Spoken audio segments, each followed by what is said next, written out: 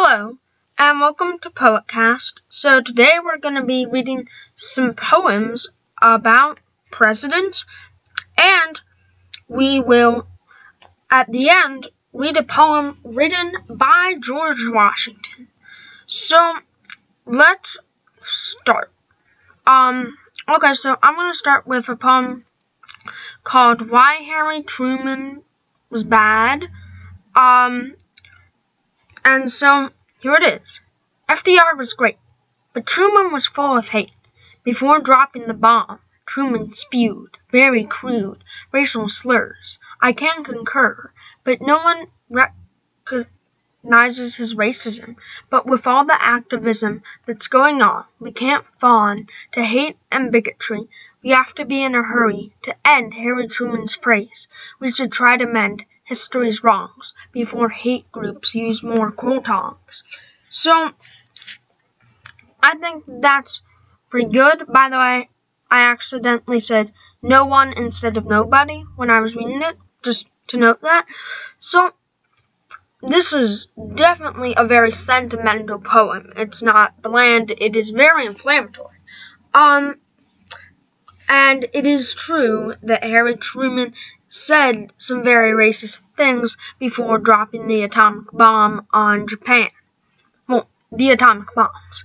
But, and I like the racism and activism, especially because the activism relates to all the rallies that are happening because of the very unfortunate events that happened in Charlottesville. And On and Fawn, I think, was very original. Though, to hate, it didn't really match up. 2 lines later, it did say to end, so I guess that's it. And then, the hate group thing, before hate groups use more quotongs, I think was well played. Yeah, so, now, I'm going to read another poem called FDR, the Best Roosevelt. I think that's kind of ironic since we just read one saying he was great about Harry Truman. But, yeah. So here it is.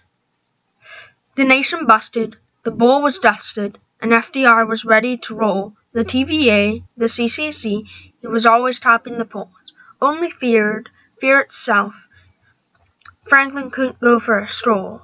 Went to war, rocked some more, and then he lacked motor control. Secret cripple, no one knew. He was always on the patrol. Okay, so it was short. It was nice. And yeah. Though the thing is,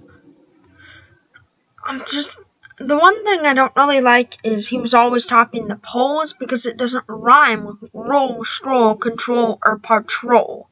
And so I think it might have, maybe it shouldn't have been about how he was always topping the polls, that line, but that was good. That was very good.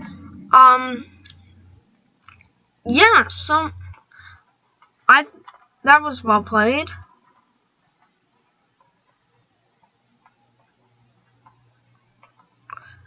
And so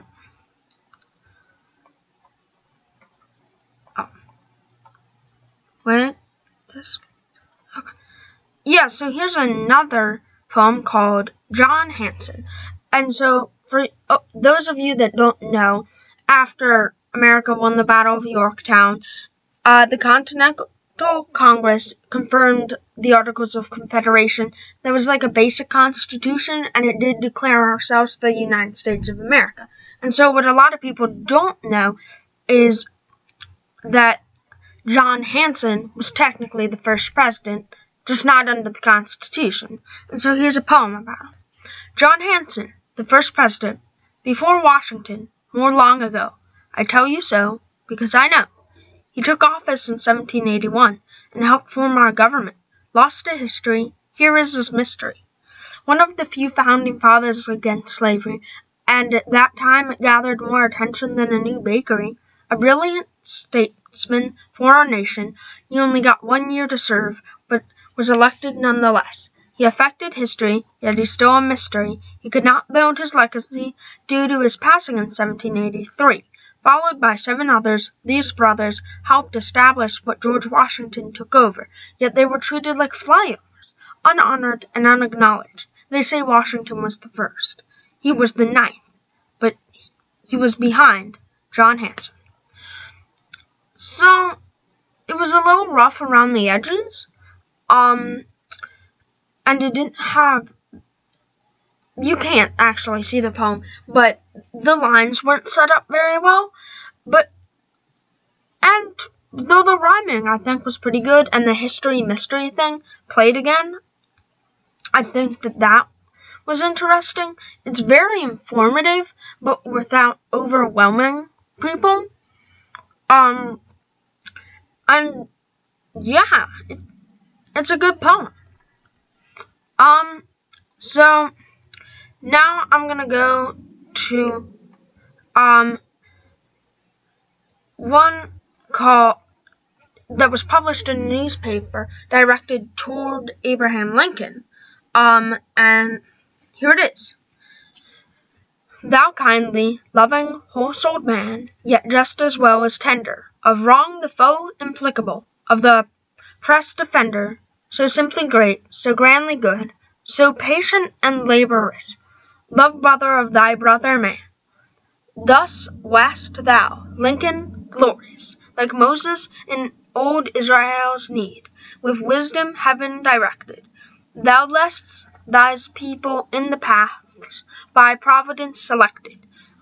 On thy strong arm the nation leaned, as on her son a mother leans with full trust in his heart's love, when she dare trust no other.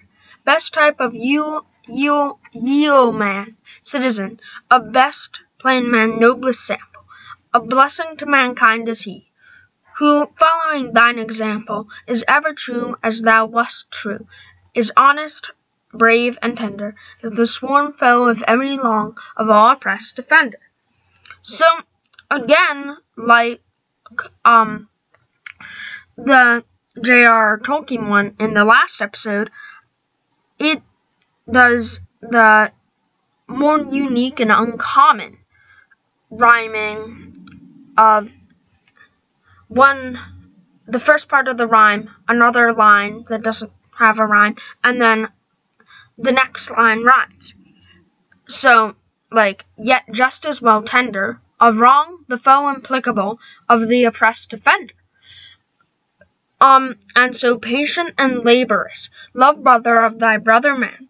Thus wast thou, Lincoln, glorious. So, and they do that a couple of times. Now, I may have mispronounced a few things, and it took me a while to say yeoman. I'm still not sure how to pronounce that. But,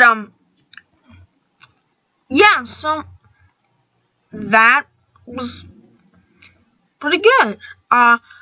The language was kind of old, but it was written in 1906. And so I'm gonna go for one called Death of the Patriots, John Adams and Thomas Jefferson. So here it is. The trump of war rings I'm sorry. The trump of war rings loudly, yet burns brighter glory's flame, where the sons of liberty have met to seal the scroll of fame. They pause, that band, it is not fear that bids the life pulse start. Oh no, the high and resolved are here, and those of valorous heart. They shrink from the unequal fray, these noble godlike men, and yet, O heaven, to thrust away cords that bind not again. Now cheer ye to the strife. Oh, I'm sorry, listeners, I'm very sorry, but I'm running out of time to record this episode. I'm so sorry, I'll finish it next time. Again, I apologize very deeply.